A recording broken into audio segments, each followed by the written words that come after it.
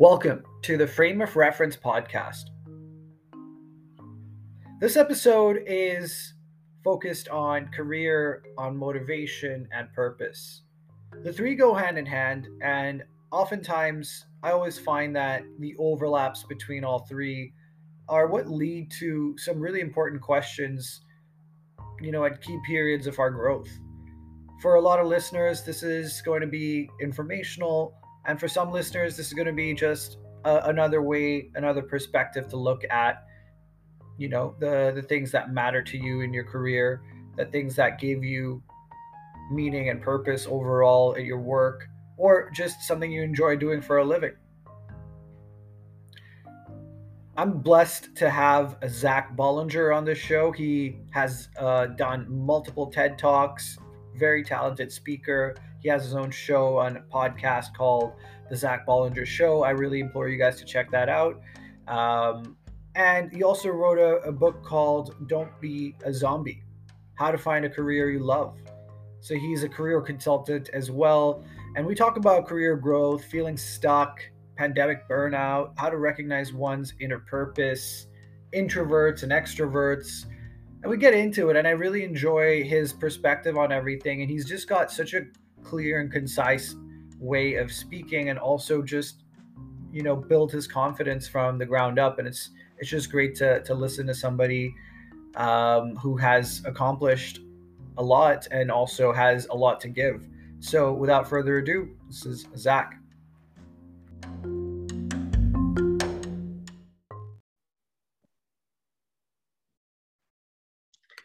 Well, hello, good afternoon, Zack. How's it going? I'm doing good, Ashish. How are you? I'm doing well. So just like I was saying, thank you so much for taking the time to chat today. I know you got a busy schedule, but I'm very excited to speak with you. I really appreciate it. Anytime we can talk about career development, I can go for hours. So thank you so much. Amazing. So looking at one of the things that really interests me, interests a lot of my audience, and I honestly thinking just my generation, one of the things that really struck true to me growing up in various countries was I was like a jack of all trades. I never really had like a focus in life, and I could sort of pinpoint a ton of people in my circle that didn't really have like one specialization that they were good at. And a lot of what you focus on is unlocking people's potential, their purpose. How did you get around to this track? And did you see that around yourself when you were growing up as well? No. And it was in the mirror the whole time. I just never noticed it. Ashish, I think we do a poor job in the United States of really talking and teaching about career development. The average person, as I've done studies, the average person spends more time planning dinners, going to movies, hanging out with friends in a month than they will a lifetime of career development. If you think about that, that's a really sad concept because we just don't spend enough time on honing in on our strengths and our abilities. And for me, I never knew what I really wanted to do with my career. I went to college. I basically stumbled around. I couldn't make it in accounting or logistics. And so they stuck me in marketing on my last entry, and I got into sales. And the only reason I wanted to get into sales was to make money. And I did have a successful career, but I think at the end of the day, that leaves you a little unfilled at the end of the day after you've been in it for years. And so one of my strengths and my passions was teaching. And I remember my fourth grade teacher always told me, she said, "We know what you're going to be, Zack. You're going to be a teacher one day."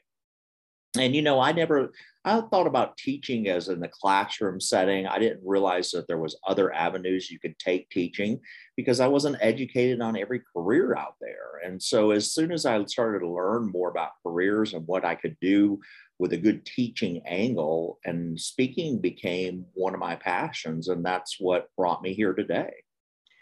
Amazing. And I think there's not enough people right now with that honesty, I think, with their approach. I know there's a lot of people that have become career consultants that do career coaching, but a lot of times I think, again, I'm just going to loop it back to people in my generation, between the ages of like say 25 to 40, around that time when motivation and passion kind of hits a lot of people like a thunderbolt. Like, this is what I'm going to be focusing on. What made you want to unlock people's passions? What is it that is it an altruistic motive, or is it a sort of just like your calling, as you were saying, as teachers were saying, hey, Zach, you're going to be a teacher one day? It's a great question. I think for me, what led me down the journey was is hearing other people's stories. And I Mm-hmm. started off this journey and I started in my passion. I wrote a book called The Hot Seat, How to Meet the Challenge of a New Era in Job Interviewing. And I started going around to teaching colleges how to interview, strategy on job searches and stuff like that. And the question became from students and professionals was more around, hey, I don't like my job right now, or hey, I don't know what I want to do with my life. I don't know what I want to do with my career. And as I began to talk with these people and I had success stories, that's the number one thing that motivates me in life. I mentioned in my book, I was talking to Ben, I was at the University of Tennessee, and he came up to me after one of my presentations and he said, I want to be a dentist. And we began to talk and dissecting that. And I said, well, why do you want to be a dentist? What do you want to do for your patients? How do you want to help them? What led you to this career path? And we started to peel back the onion. And he said, I really don't want to be a dentist. And I said, well, Ben, why would you be a dentist then? And he said, because my parents want me to be a dentist, but I don't want to do that. And so we talked about some concepts, and Ben is actually now a really successful sales rep right now, and that's what he wanted to do with sales. And so I think by having these stories under my belt, these testimonials, as I've seen other people transform their not lives, it really starts to motivate me as a change agent. And that's one thing that I aim to do as well. And I think at all stages in life, I think there's the idea of we see a ton of people, a ton of celebrities that have made it, and especially in the podcasting world, there's a ton of people that have made it to the highest levels. You listen to them and you're like, wow, it sounds so simple when all you have to go through is a couple like big failures in life, and okay, I'll maybe find myself there. But I think when some things seem like an unsurmountable task, whereas you're very focused on the ultimate goal, what we forget oftentimes is the small steps, the minor steps, the reformatting, the character adjustments we need to make to get there. What are your thoughts on sort of talking more about the intrinsic angle, intrinsic motivators? Do you think we teach that enough in our education system? I'm sitting here in Canada, but globally speaking, it's not so different compared to the US. I mean, we don't really teach kids about intrinsic motivation. There's a lot of carrots, which is, money or, power and wealth. But do you think there are other intrinsic motivators that can get us to unlock our passions as well? Absolutely. And that's one of the things I get challenged on, and I love it. I think we should have more challenging debates. Is some people come to me and say, Zach, my passion in life is spending more time with my children. I have two children. They're young. I want to be close to them. Right now, I don't see anything outside of, what I want to do career wise. I want to have a job that lends me more time to spend time with my kids. That's absolutely fine. If that's your motivation in life, no problem. That's an intrinsic value that you want to be there with your kids growing up. But I always challenge people, why not have both? Why couldn't you find a career that you love and enjoy and working at maybe less hours and spend some time with your kids? You can do both. There's no law that says you have to have this and you have to do this.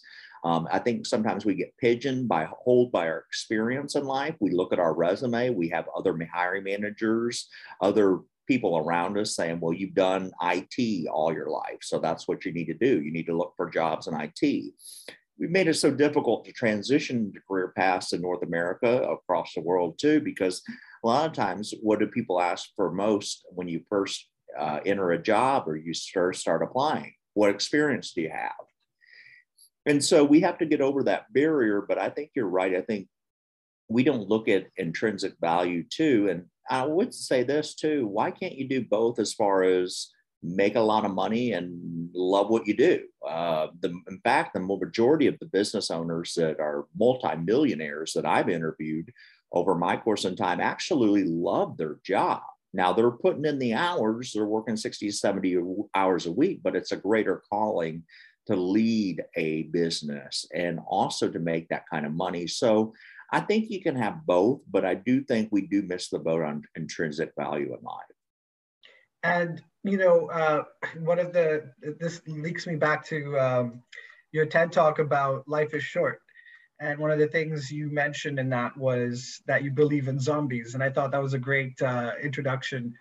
Um, how about we talk about that concept a little bit, because that really struck home to me too. I do see that zombification of our life a little bit. Um, how did you come about seeing that in your experience, and what is it that we can do to identify when we can become zombies and how to stop that? Well, it's funny because I started that tagline from my TED talk, and then people are very honest sometimes, and they say, "Look, I'm a zombie." And, what I've seen by that is I've traveled around North America, teaching students or professionals. Mhm. When I talk to somebody, that example for Ben, who wanted to be a dentist, or I talk to Eileen, who's been in the same career for 20 years and says, my goal is to spend 15 more years. I hate my job, but, I'll spend 15 more years on this to retire and then eventually go out. And, that's kind of what I mean by a zombie. We get stuck in the 9 to 5. Oh God, it's Monday. Thank God it's Friday mentality. And not to say every day is going to be roses and sunshine in your career. You're always going to have obstacles in it, of course. But I think if you're happy the majority of the time in your career that beats out the minority, then that you've got a really great career. And what I've seen over, the United States, and statistics back me up. There was a Gallup poll by USA Today with 153,000 American workers, and they were polled, and then 7 out of 10 people don't like their job. Well, if you think about that, that's 70% of Americans that don't like their job that they're currently in. And so I think what happens is we get so complacent in our careers. You wake up later in your 7, 10 years in your career in your life. I don't really like this, but I don't have any plans on changing. And so that's where I try to intervene right there and say, it's time to change. It's time to work towards that path to do that.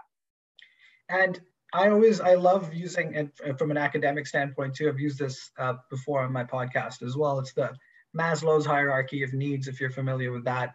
And level 1 and 2 is what we're all concerned about, right? Which is basics, the living, the putting food on my plate, paying the bills. And the rest of it is, and I think the most important part of it, I think as a society that we're focusing on more now, is belonging. And I think, what we struggle with at a young age and an adolescent age is figuring out where we belong. And, oftentimes, like you said, some people want to become dentists and later realize, no, that's not my calling in life, or teachers and so on. I was always jealous growing up of the kids that they knew exactly what they were going to be good at. And what happens is when you don't have a sense of belonging, there's a sense of frustration that replaces that sense of need for belonging.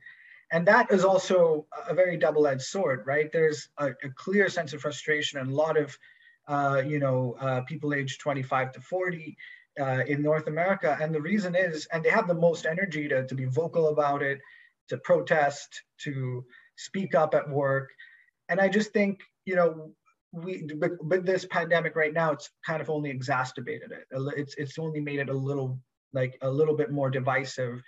What do you think is a common thread for all of us when it comes to, a sense of belonging? Is it that we need to find a sense of community, or is it that, your purpose comes from what you're good at, maybe just honing in on your skill set?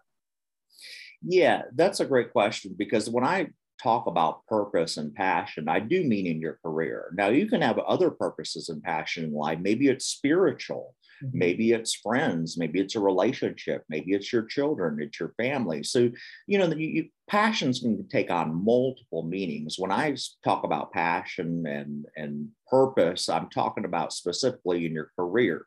Now, it can lead to both. For example, I interviewed a rabbi last week for our career library. And so his fulfillment was to his religion as well as full-time work. So that's obviously, right there is in a nice package, but it doesn't always work like that. I have a passion for football. That doesn't mean I'm going to be an NFL player, but I enjoy watching college football. I'm immersed in it. I'm passionate about it. It's one of my hobbies. And so I enjoy it. But at the same time, I think it's good to be spread out. When you talk about a sense of belonging, I know what you're talking about. It's so funny. I actually interviewed my first guest. He's a family medicine physician. I grew up with him, and we grew up from elementary school all the way to now he's family practice doctor. And I was always jealous of him because he knew exactly what he wanted to do at 10 years old. And that's very rare. And he stuck with it, and everything kind of aligned, and he kind of almost knew his calling at 10 years old. Meanwhile, I'm in college at 21 trying to just get through marketing 101. So, I agree with you. There is that, frustration. But at the time, I look back, did I spend a lot of time really learning about career pathways? Did I network enough? Did I do things enough to develop my own skills? No, I just stumbled through. And so I think that's a lot of times what we do in life. So I do think there is an importance of a sense of belonging outside of careers. And I mean, since I feel like we're the millennial generation's been kids for longer. I feel like we feel more entitled to be kids for longer. You think that age gets into our head? I mean, I certainly think that once you enter your 30s, you start to think, well, it's too late to go back. But a lot of people don't see that there's a whole life ahead of you still. But there is a stigma that you need to be your most productive in these years. You need to be your most active. And then we sometimes see people who have a late renaissance and a late realization. How do you sort of tackle these issues when somebody just feels like that age becomes a blocker? And for some, I work in the tech field. Age can be a blocker sometimes, but it's not necessarily a blocker. Yeah, and it can be. And if you're honest with you about yourself, sure it can be. But at the same time, you look at your life, and it's amazing to me because Colonel Sanders didn't fry his first bucket of chicken until he was 65 years old. Yeah. And so, I've talked to a lot of people that are going on to retirement and they want an encore career. And I've worked with those individuals, and they're like, where do I start? I don't want to be in manufacturing for the next 30 years. And you completely understand it, but they want fulfillment in a career. And so that's when you start honing in on those strengths, developing them, finding something in the marketplace that aligns with your talents. But like you said, I think our generation as millennials, and I'm towards the older side of the millennials, we tend to, and there's generation, like you said, there's generations. So there's baby boomers, and I talk about it in the book, but we all have different ideas on career development. So if, for example, my grandmother would say, graduate, fill out an application, go apply at a job, work 35 years, get a pension, lay on the beach. Right. It doesn't work like that anymore. And so the millennial generation on the average changes jobs about every 3 years. And so I think millennials are doing more of that. They're looking for other things. But I do meet the people that are my age that say, Zach, I've been doing this 17 years. What else am I going to do? I think that's a wrong attitude to have. I think what you need to ask yourself is, again, what are you good at? Sound like a broken record, but identify those strengths, and then let's take them there from there. And it could be in a career I talk about in the book. It could be in a career you're currently in. So let's say you're in sales for a certain company. One of your strengths might be designing concepts or designing ad campaigns. You're just in the wrong function at your current company. How do we get you there to that other field? How do we get you there? How do we move you up in your current career? And when it comes to competition, I think moving up is essentially the goal of many, right? Which is, I started out my career here. And as you mentioned, with millennials too, there's that, there was a little bit for a long time, there's a little bit of a entry barrier, with like, you have to have 3 years or 5 years of experience for an entry level job sometimes. And that didn't make sense in many cities, in many places in North America.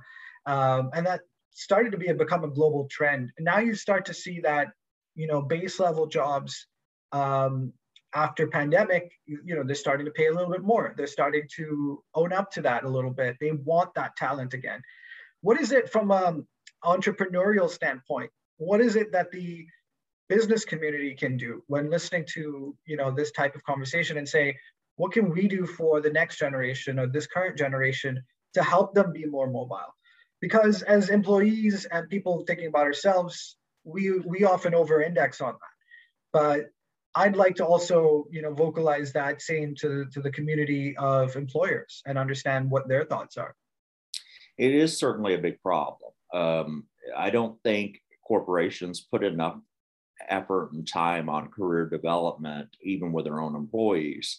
And if you look at satisfaction surveys, if you find your employees that are disengaged in your workforce, that's a problem.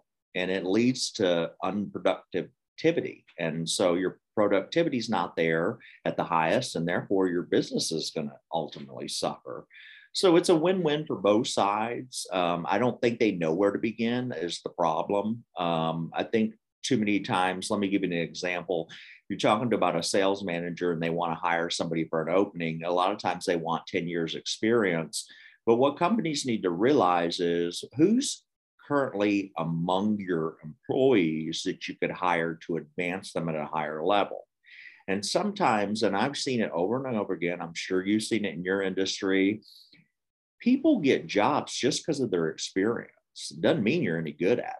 And so you can have 10 years, you could have floated along in a company and a managerial experience. Maybe you have rock star reps that worked under you, kind of pulled you along, even though you were a bad leader. And then you apply for another company and all of a sudden you got 10 years experience. So all of a sudden you're high on the totem pole.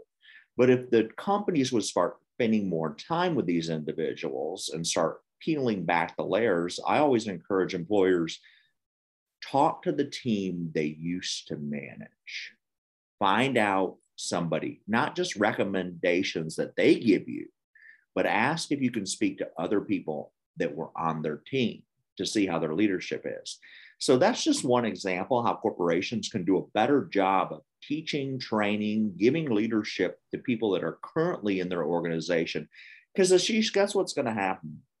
If you're unfulfilled, you don't think you're going to get developed, you're not getting promotions in your current job, what's going to happen? You're going to go to somewhere else. And so I think a lot of the times when we look at high turnover ratios among employers, they have to look at themselves in the mirror and say, have we done everything we can to fulfill somebody in their current career? If they're not being fulfilled, and maybe they're not good at it because they're in the wrong function, then we need to tackle that and move them, try to get them to another function. And because we're talking about career transitions, and this is such a current day topic, because automation is one thing, climate change is another thing. There's so many factors happening with regards to how we are changing our career paths so quickly. What is it that you think that will be like the defining feature of many organizations? Because I saw during the work from home era, the pandemic era, the major flexibility was, wait, you can be just as productive from home. You can be just as productive remotely. What are some of the things that you anticipate in the future as a skill set for us to focus on, generally speaking, and capitalize in the labor market, and then turn that over to employers to say, beyond just the merits I have, like say beyond just the companies I've worked for, what can I do as an individual to get more money, more value in the company?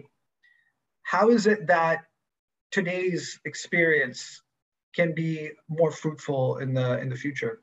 I think you have to leverage on two things if you're growing in your current career. Number one is learn emotional intelligence. And what's that mean? That's the ability to read others in the situation and then how to react in that situation.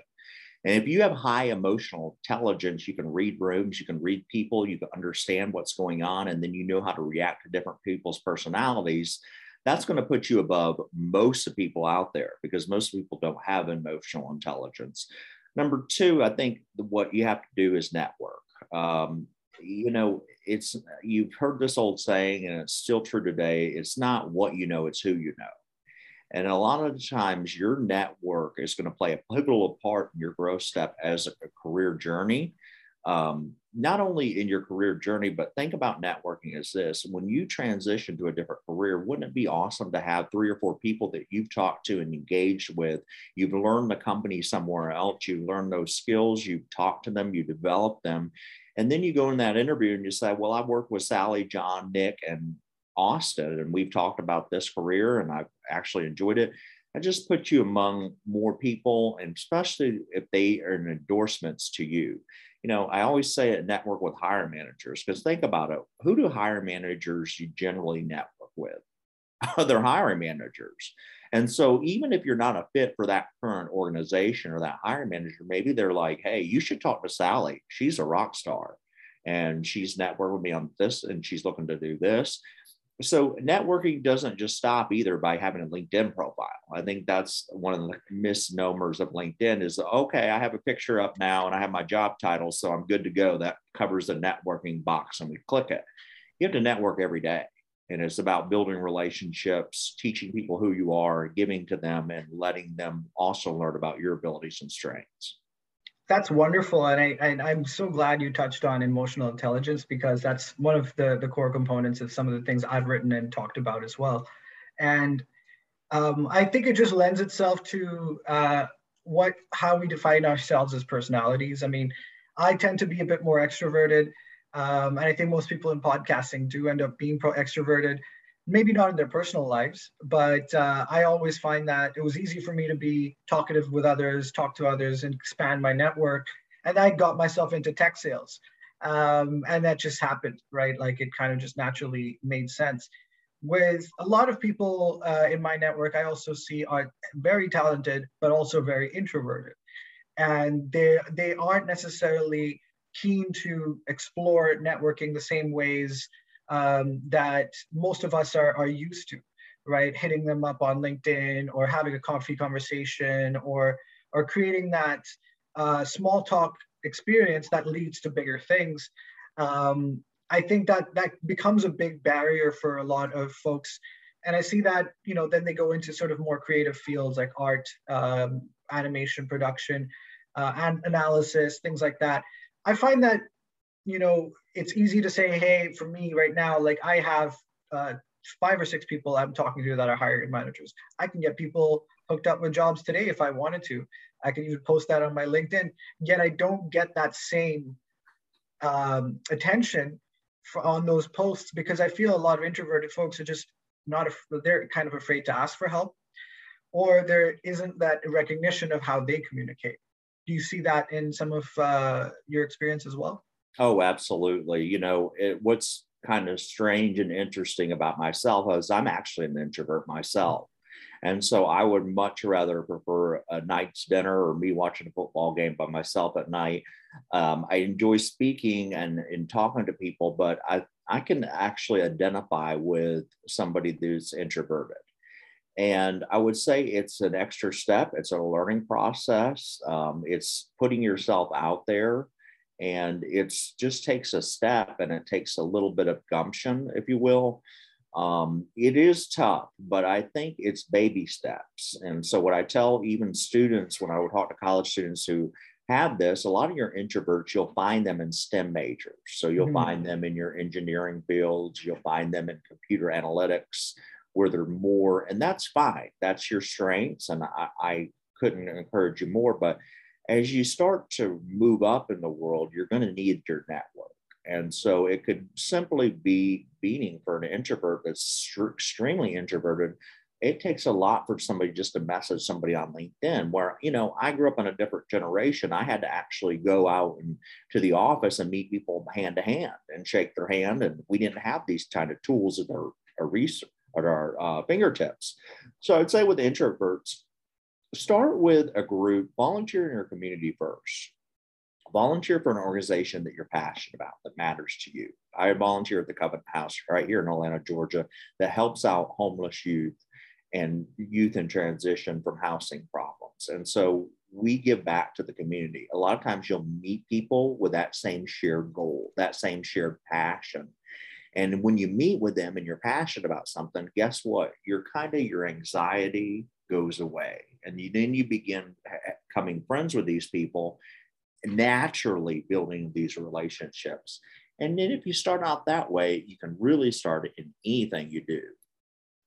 And that's a beautiful segue into going back to belonging and what we're talking about with altruism. I think all of that links in because we may not think of others when we're thinking of improving ourselves right away. I mean, I always say to a lot of friends of mine too, and others that are also looking for career path advice, I'm not there yet. You know, no, nobody's in my circle is a multi-billionaire or millionaire. But what I would like to say is, at least like you said, focus on the things that make you happy, that give you a purpose. But that altruism is key because I found that when you surround yourself around a cause or a community goal and an objective, it just opens your world to so many more things. It makes you feel better. So whether you're introverted or extroverted, that gives you a sense of belonging because ultimately there's something you can do that can maybe do some positive, some good in the world, right? Some net positive. What do you think that has, or how do you think that plays a role in today's world now? Like considering there's a lot more awareness on things that are extrinsic to us, right? Like things we cannot control. With the world being more remote, do you see that we are more heading towards adding that emotional intelligence, that altruistic factor into our lives more?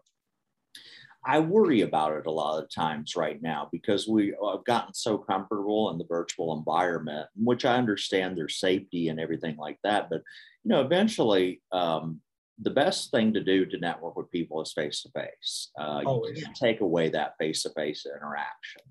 And so I do worry about a little bit that we're kind of getting away from, with Zoom and Microsoft Teams and everything like that. But I think at the end of the day, if you have a strong networking, you're using your digital resources to utilize. So LinkedIn is simply a digital tool for you to have all your networks in place. It doesn't work itself. So you can work on that digitally. You can work on things, if you can't meet somebody face to face, then it does give you, on the positive side, it gives you that extra option that you didn't have before. And so, people remember Skype or FaceTime. We would do that occasionally before. But I think more and more nowadays, especially when you're reaching out to LinkedIn people and maybe they're across the globe, we should utilize technology to get on a platform like this. And so if you're interested in a career and you want to talk to somebody, I think the simple thing is you network with them, you send them a message that you would like to learn more about their career, maybe even buy them lunch. There's a novel concept. Have Uber Eats deliver their lunch, talk 20 minutes and really gain a network connection right there. And I don't think there's a lot of people that would turn down a free lunch right now. That's a very good idea. I mean, back in the agency world, when I was in agencies in digital marketing, that was the carrot. That was the way to get people to listen. Everybody likes to talk with a little bit of food in front of them, and I 100% agree with that that opinion right there. And one of the things I wanted to, one of the last questions I had for you, and this is just off the current interests that I have, is how important do you think reading and reading comprehension is in today's world with our attention spans going left and right, all multiple screens, and then as you said, the content consumption we have, the patterns of content consumption are going up so fast that I don't think creation is keeping up with how much we are consuming. Love the question because it's actually a subchapter in my book about reading. And it seems so foreign and obsolete now because we've gotten into, headlines and digital formats and communication. And we've almost forgotten how to read. And I would just challenge you this way. Most of the millionaires that are in North America, there was a survey done. The millionaires that were self-made read 1 to 2 nonfiction books a month. Wow. And so you think about that, somebody is honing their crafts, they're learning about business, or you look at all the stuff we talked about today. We briefly brushed on it today. if you don't know what emotional intelligence is, there's tons of books out there on emotional intelligence. If you don't know how to communicate your message or your elevator pitch, there's books on that. So everything we learn comes from reading and knowledge, and we don't spend enough time reading. And I'm right there. I don't spend enough time on it either. I do try to focus on it, carve a little bit of time out to read things that are pertinent to my development. But I would 100% agree with you. We've almost forgotten what books look like in this country. And the more you read and the more knowledge you are, there's a book called Outliers. And it's a very important book because it says it takes 10,000 hours to be an expert in your field. And that's kind of the concept of the book. And the whole reason is you're learning, you're developing. Anything you want to do new, you can read a book and learn. Think about that. We forget that. How cool is that? If we want to learn to invest better, we can buy books that teach us how to do that. We just don't. And it's kind of been this past movement that happened in the 70s when there was no TV or people couldn't afford them. People read books. And we've got to get back to that today. So I appreciate the question. Do you think, and honestly, and I'm in the same boat where I know the effect reading comprehension will have on me. Do you think podcasting or sound bites, not sound bites per se, but audiobooks have the same effect, or can they be just as powerful? Yeah, audiobooks, if I talk to a truck driver, it's really hard for them if they're going to spend time with their family and they're spending 60 hours on the road to read a book. And certainly I understand that. So I think audiobooks are better than nothing. But I think you do need to supplement it. How about a couple of articles? If I don't have time to read a full book, I might pick out a couple of articles on networking, on career development, latest job interview trends. And so I read tons of articles. And so if that book, you pick up a physical book and you get intimidated by the size of it, and you're like, well, I'll never finish this. How about researching a couple hours, subscribing to some newsletters where you get these email blasts? And if you see a topic, don't just skim the topic. We do that nowadays. We just read the headline. We don't read the content inside the article. And so if you just say 10 minutes reading an article, just think about how much more you'll have, more knowledge you'll have than the average person out there. Wonderful, wonderful. I know you're a busy man, so I just want to thank you so much for coming on the podcast. Before I let you go, just a quick question and this, I throw this out all the time. Is there a cause or a message you want to leave for viewers today? Yeah, I would just say, life is so short. We look at this life as being long, and that's because we live it every day. We're in our own bodies, so we don't even realize what happens. But if you take a look at North America, the average statistics is a man lives about 77 years old and a woman lives to be about 78 years old. And you look at the concept of life, you're looking at a moment a day, that's not really a long time. And so it's really a short amount of time in this moment. And so I just challenge everybody, if you look at a gravestone, and I don't mean this morbid, but it is reality. You look at a gravestone, there's usually two numbers. There's a number when you began, and then there's an ending number. But what's most important about a gravestone is that thing in the middle between the numbers, which is a dash. And so what will you do inside your dash? And that's what I want to leave people with. That is very powerful. And I'm going to think about that one too. Thank you so much, Zack. Appreciate your time. Thank you, Ashish. I appreciate it. Always enjoy talking about career stuff. I appreciate the great questions. Love it. Thank you so much. All right. Take care. Bye. Bye-bye.